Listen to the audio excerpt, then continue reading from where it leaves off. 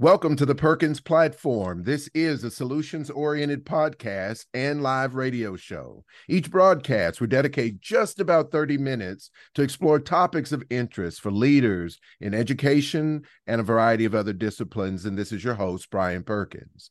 Welcome back, everyone. I'm really excited today. As usual, I have an extraordinary guest with us today, a New York Times bestselling author and GuruMaker Incorporated executive coach. Today's guest is the author of a book entitled Executive Presence, The Art of Commanding Respect Like a CEO. He's a leader in the field, does leadership development, and talks to a number of senior leadership professionals about what they can do. And so please join me in welcoming Harrison Monarth. Welcome, Harrison. Hi, Brian. Thank you. Thanks for having me. Yeah, Excited for the conversation. Yes. So tell me a little bit about how you recognized this trait, if you will, about presence. I mean, a lot of us, especially in leadership, know that we've seen certain leaders that just kind of walk in a room and get attention. But how did you? I know you've been in senior leadership roles, but how did you come to start writing about it and really understanding what it is at its core? So, sometimes people ask me what got me into this line of work, executive coaching, leadership development. And as far as I can think back, I was 16 when I read the book, How to Win Friends and Influence People, Dale Carnegie. And at the time, I was mesmerized by the idea that the way you communicate, the way you speak, the way you present information, the way you argue, make a point, interact with someone can influence the other person in a positive way. And I think this is what planted the seed for me. And so ever since then, I've been an observer of people and what makes an interaction impactful and result in a positive outcome. And what are things that people are doing that perhaps result in a negative outcome or less than optimal outcome? What builds relationships and what perhaps degrades relationships or doesn't even let a relationship get off the ground. So I've been fascinated by this and have been an observer of people all my life. And so it was really after my first book, The Confident Speaker, with McGraw-Hill in 2007, that then the question, well, what's the next book? And then building on The Confident Speaker, which was really about managing anxiety, giving talks, effective talks, and speaking in front of people and having meetings, effective meetings, that what's the next level? Well, it's the whole person. And so I started researching this idea of executive presence and found, of course, in my deep research that it's much more than looking good, speaking well, and just making sort of a superficial impression. And so it really led to the first edition of Executive Presence, which came out in 2009 by McGraw-Hill.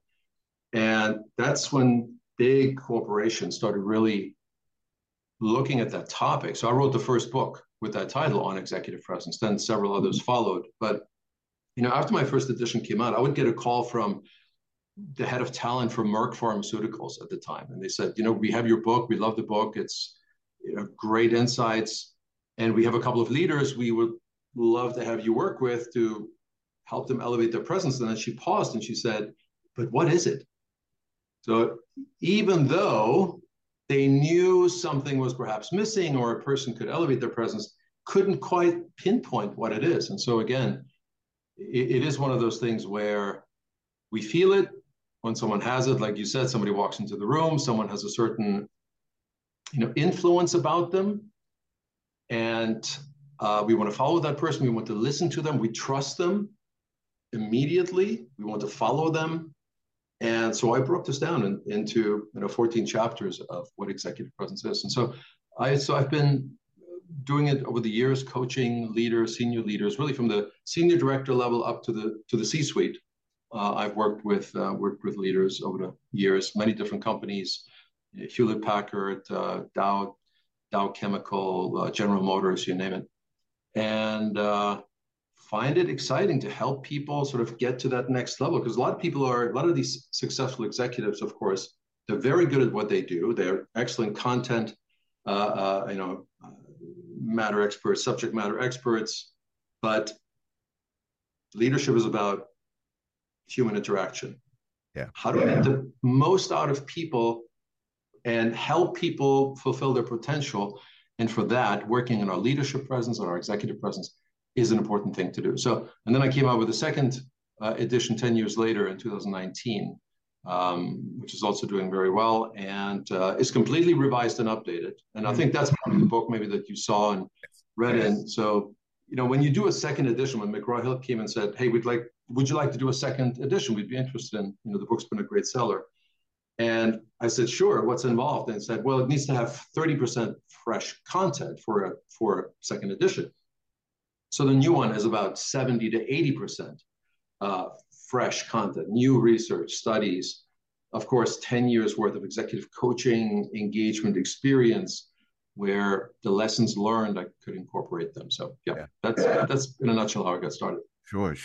You said a lot that resonated with me, and I guess I'll start with, I had a question about presence that goes back a long time for me, and it's rooted in the question of, are leaders born or created? And so related to that, it makes me wonder, so can you really teach presence?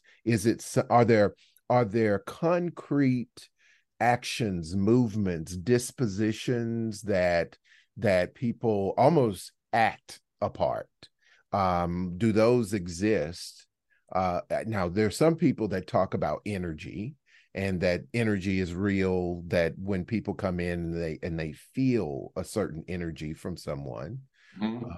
And so I'll start with that question. So can you teach presence?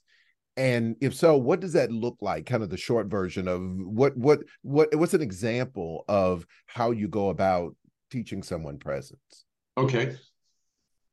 So yes, the answer is yes, you can. And I've been doing it, for 20 years.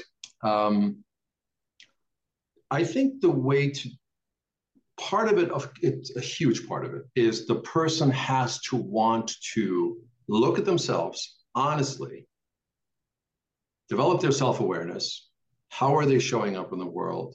What do they know about themselves in terms of their reactions? How do they handle their emotions? How do they speak? Are they intentional? Are they in the moment when they communicate with someone? Are they listening? Do they look at someone? I mean, you see when someone is very intentional in a conversation, right?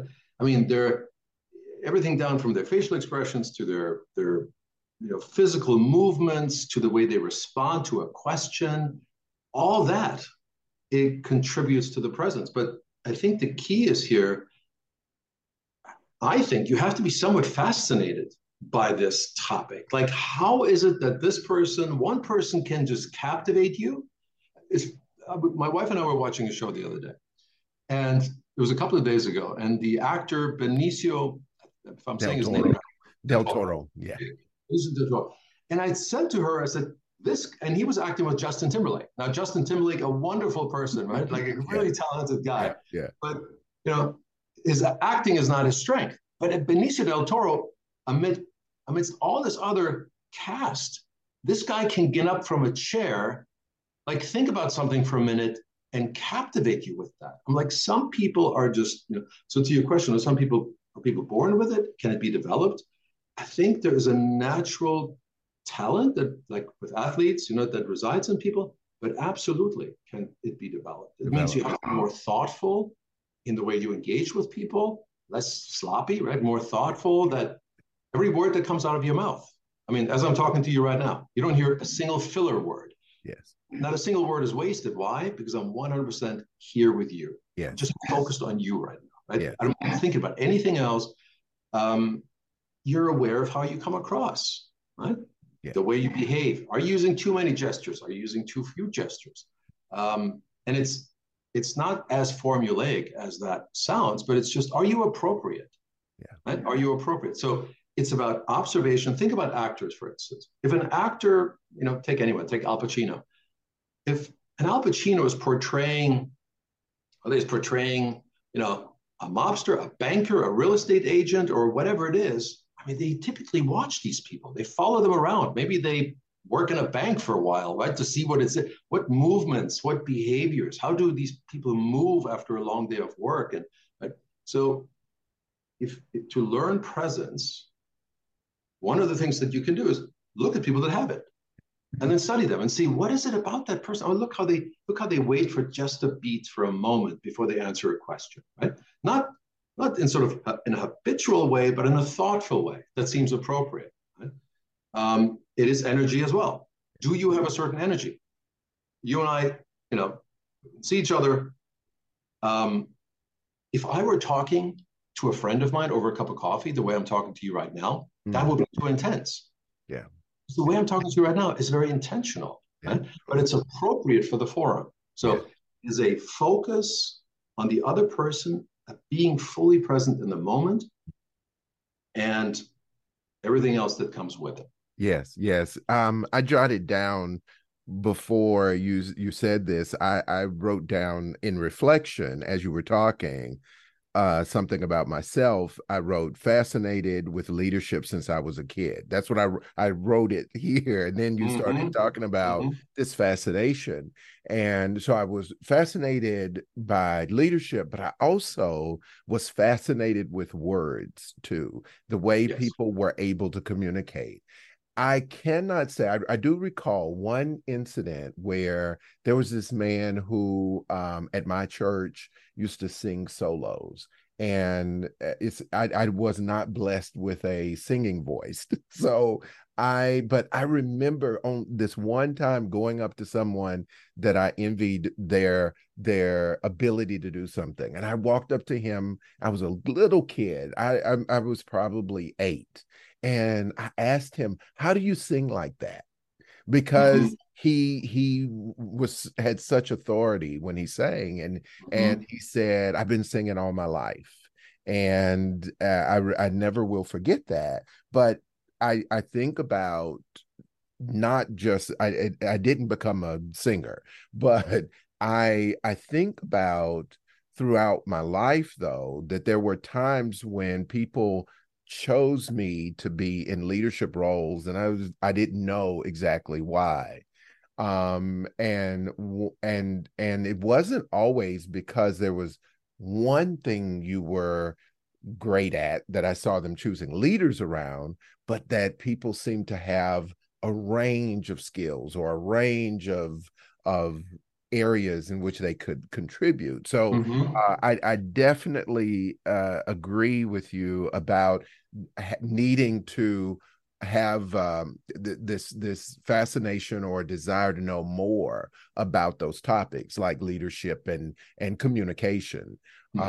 And so it makes me think about when you also very clearly you believe that it's something that can be taught. I guess my next question is about, well, what about there are some people who you can tell have been practicing, because I've run across people where certain gestures and certain phrases that they use come across as inauthentic. And so I go, someone must have told them that this is the kind of thing you say or do. So how does someone get past that? How do you know what is authentically you and what is, now that since I'm rehearsing or since I'm trying to exert presence so that it doesn't come across without authenticity? Okay, so you're asking, how does that person know? How would that person know whether or not it's authentic? Okay, well, and I'm thinking of someone that I have that exact perception of, and I often think, I wish I could tell them. It's inappropriate for me to do it. It's an acquaintance, and it's just not, we don't have the kind of relationship. But very simple, and this is something I do with a lot of my clients. Number one, get feedback. Ask people how you're perceived. and make it very easy for them to respond to you.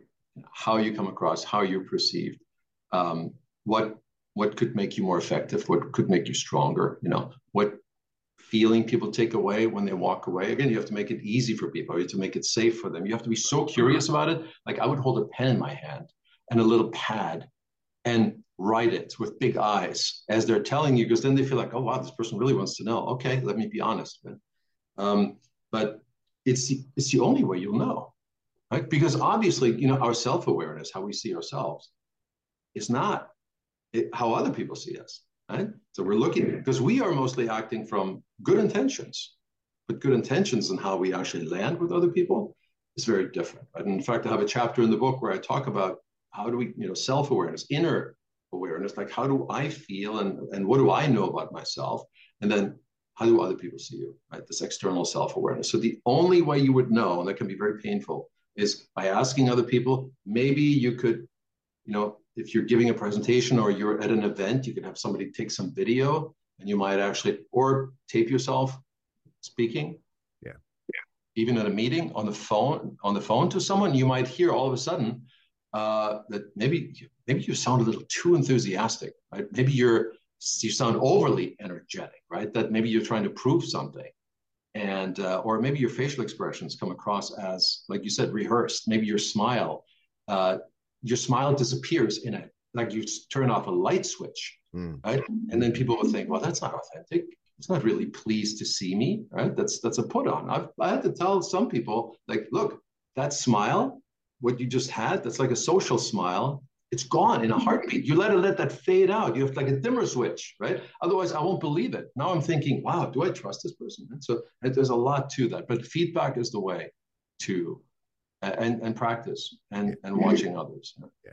So for me, next is, why is this even important? What is the purpose of presence? Is it because we want to influence others? Is it the way that we as leaders get people to do what we want them to do, or accomplish the things, be on our side, win them over, buy in? What is it? What purpose as the leader does presence serve for us?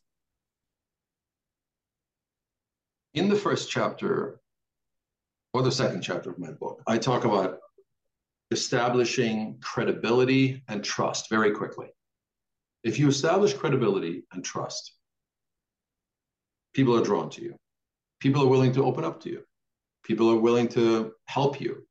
People are willing to hear what you have to offer them and consider it. And so what I talk about, the foundation for me, is warmth, trustworthiness, approachability, kindness, strength, which is intellect, expertise, experience, influence, and value. Communicating with value, letting people know what you can contribute to the world, to their team, to their company, to their project. And if you combine those three things, you have an incredible platform for influence and presence. Right? If I'm warm, I'm approachable, I establish trust. If I am strong, if I show competence, if I demonstrate my competence, if people feel, wow, here's somebody who's well-informed, well-read, well-skilled, right? Somebody who could really help us make a difference in our organization. And value, meaning I have to be able to articulate that very clearly. Many highly capable and high-performing people have a very difficult time articulating value. I mean, they're super comfortable with complexity and with detail and data, but they have a hard time conveying it simply and powerfully so that the other person can say, yes, that's exactly what I need. Instead, people are going, I'm not quite sure what I need to focus on here, or what it actually means. So that's why communication is just such a key. And really, the most powerful leaders, the most successful leaders you see, they're often masters in communicating very simply. Yeah. Simple communication. I mean, you know this. Oh, yes, absolutely. And again, you're ahead of me, because I just wrote down the word words and underlined it twice, because I wanted to get to before we finish about communication. And so I said I was fascinated as a kid with leadership, but I was also fascinated with words. And I knew from a very early age that there were people who were able to say things, but say things in a different way that had a different impact on people. And I would hear people also say things like, it's not what you said, it's how you say it. And so I was curious to unpack that also. What does that mean exactly? And over the years, I certainly understood that more. Uh, but about words, that with the communication, that is so important that you have the language skills too, to bring people in. Now, I'm sure as a leader, you have encountered where there are people who are immensely threatened and or intimidated by that presence you have. And I know that I've seen where, and when I say threatened and intimidated, is that in some ways other leaders around sometimes feel that it's overshadowing them, not because you're trying to overshadow them, but because if they're in a leadership role and you are more or you have more authenticity about you than they do, then that shows up. And sometimes people feel it and know it. Um, what do you suggest that if that's you, if you're a leader in that situation, how do you, and I know it's not to downplay it, but how do you make sure that you don't overshine or outshine the person who is in a position that is a position that they're supposed to be the ones in charge, so to speak, but everyone seems to look at you and wait for your opinion about something. And your question is, how do you make sure that you're not intimidating them or overpowering them? Yeah. So there are two things I want to respond to. One, about the words, real quick, because I think so. I've been obsessed with language ever since I could think. So my native tongue is actually not English; it's German. So I taught myself English at the age of 11. By the time I was 14, I had native fluency. Americans in Germany thought I was Canadian because I had this strange little accent. You know, I trained my German accent away almost. But look at this. I'm going to show you something here. I just pulled it up on my phone. Look on the right side, that little panel at the bottom. Can you see what it says? It says vocabulary. You see that? Yes. It has 3,844 entries. So what this means is, so here, there's a little tile. So what this means is like, if I see a word I don't understand, I never skip it, never. I'm never in too much of a hurry. I take a screenshot of the word, the definition, and so I have almost 4,000 words in here, right? Still, I do this every day. If I come across a word, I look up the definition. But guess what? This is like flashcards, right? Now, I'm a writer as well, right? So for me, words are currency. It allows me to give more nuance, more color, more hue, find the right synonym, or express something much more. So if you're a student of language, you can explain things more simply. You can touch people more powerfully. There's so many things you can do. And this is how you can influence people better, right? So, but this is an additional effort, right? You got to slow down. So that's what I'm talking about. So you have to fall in love with this kind of stuff. Like you have to, if you know the power of it, you will do it.